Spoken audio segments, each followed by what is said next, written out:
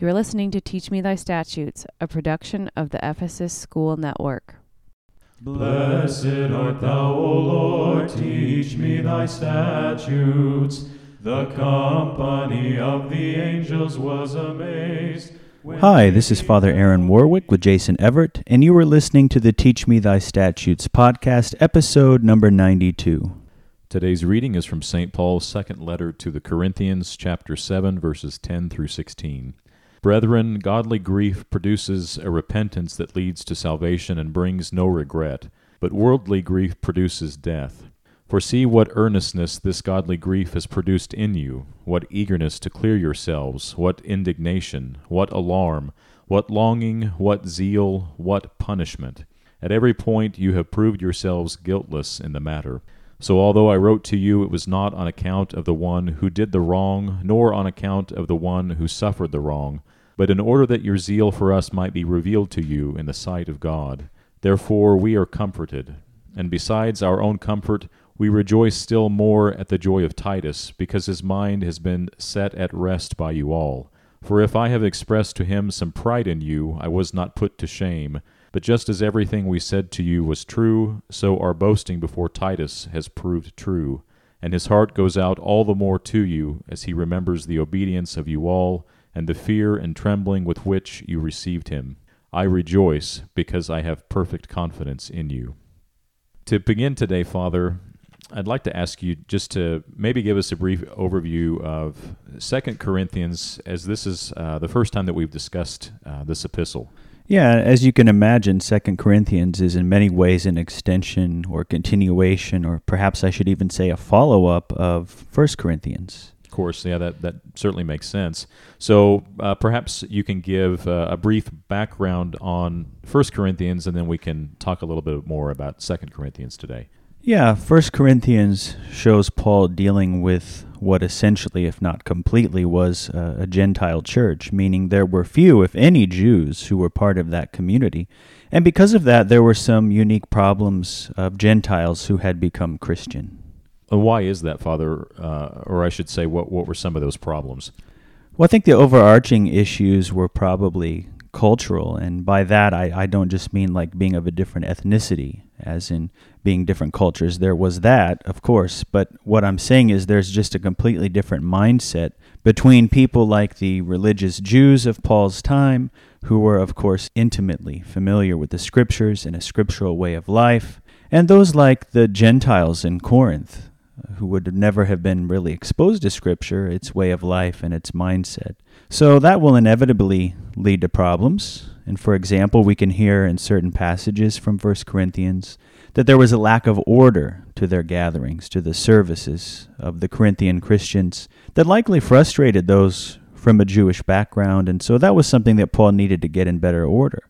But overall, I would say the overarching problem Paul addresses in 1 Corinthians is sort of this notion that many Christians even today seem to have, which is that they behave as though salvation has already fully come to them. And so they continue sinning, they do not fully repent, they do not fully change their way of life, and seem not to realize that the judgment is still ahead. And so Paul reminds them that yes, they have been saved by God in the sense that he overlooked their past sins, but that doesn't give them a license to continue sinning, because we will all still stand before the judgment seat of Christ in the end. Okay, so that gives us a good overall sense of 1 Corinthians. And now you said that 2 Corinthians is kind of a follow-up on the first letter. So what are some general themes of 2 Corinthians? Well, 2 Corinthians definitely includes some follow-up from Paul's first epistle to the Corinthians. Now, in that first epistle, Paul was quite harsh with the Corinthians, and like a good father, he was harsh because he wanted them to see that they really needed to change. He wanted to stress the seriousness of the matter. And 2 Corinthians sort of begins then with Paul commending the Corinthians for listening and for showing some repentance, and then, of course, encouraging them to continue that course. The epistle actually concludes as a nice segue into Galatians, which, of course, is the next book in the canon in the order of the Bible following 2 Corinthians. And I say that because as Paul encourages the Corinthians towards the end of the second epistle, he gets into the issue of others who claim to be apostles, as he says, seemingly trying to diminish Paul's own teaching or to teach another gospel from that which Paul taught.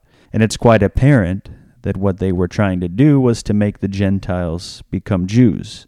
And that's, of course, the primary theme of Galatians, where Paul shows from Scripture, what we call the Old Testament, that a person does not need to become Jewish to be part of God's covenant community, because being part of that community is based on putting one's trust, one's faith in God, and not on being circumcised or following the external Jewish dietary laws and so forth.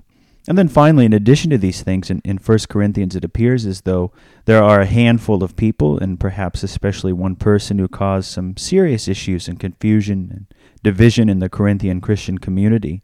And Paul talks about that then in 2 Corinthians and discusses the path for reconciliation of someone who has behaved that way, but has shown sorrow and repentance, and how we must be careful not to be overly harsh, lest we discourage someone to the point that they give up hope. Thanks for that background, Father, and it leads nicely into the main question I had about today's reading specifically, and I'd like to go back to the opening verses from our reading where Paul contrasts godly grief with worldly grief. Would you help us understand what Paul is referring to here? Yeah, absolutely. And I'd say this picks up where I left off in my last statement, which is that we do not want to discourage people so that they give up hope. Because ultimately, that's one of the main differences between godly grief and worldly grief. Worldly grief causes you to lose hope. It leads you to despair. It leads you to concentrate on the past, on past mistakes. Godly grief, on the other hand, leads you to repentance, and therefore it gives you hope. Godly grief is a recognition that, yes, absolutely, you've made mistakes, but that none of those mistakes are too big for God to forgive. Godly grief means that past mistakes are viewed as opportunities to learn and to grow. And godly grief does not focus on the past, but again, it focuses on the future.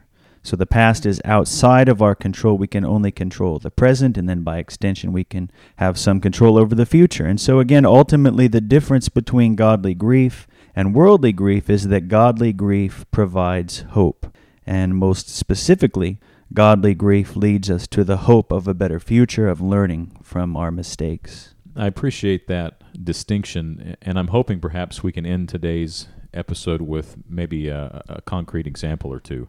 Yeah, let me share two examples, one recent and one historical and biblical. And that biblical example, according to Paul, is 2 Corinthians.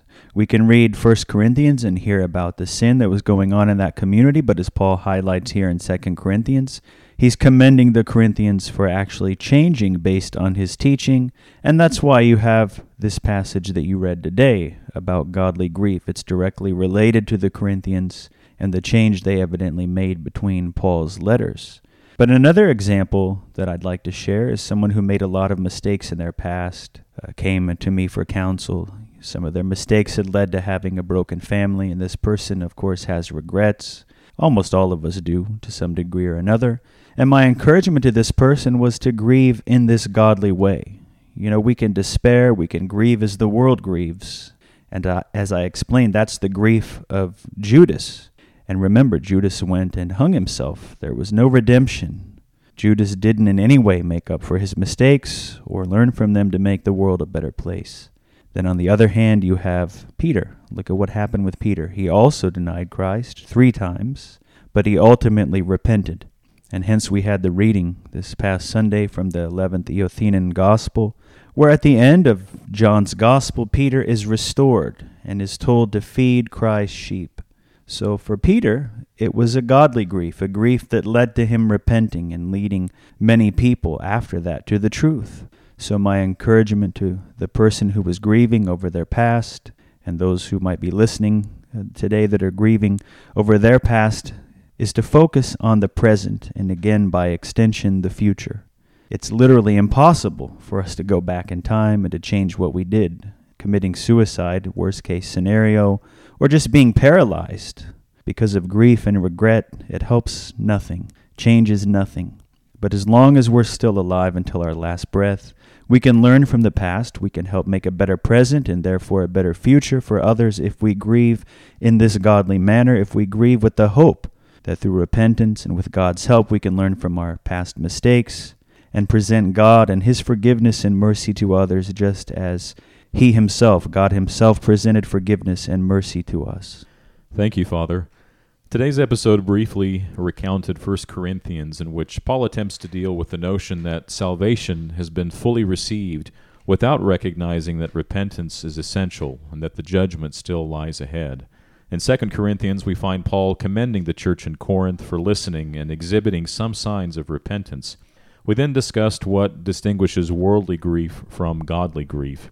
As Father Aaron explained, worldly grief causes us to lose hope, leads to despair, and leads us to concentrate on our past mistakes. In contrast, godly grief leads us to repentance and gives us hope. Godly grief recognizes our mistakes, but views them as an opportunity to learn and grow and to hope of a better future. Thank you for listening to Teach Me Thy Statutes. We hope you tune in next week for a new episode. Alleluia, alleluia, glory to thee, O God.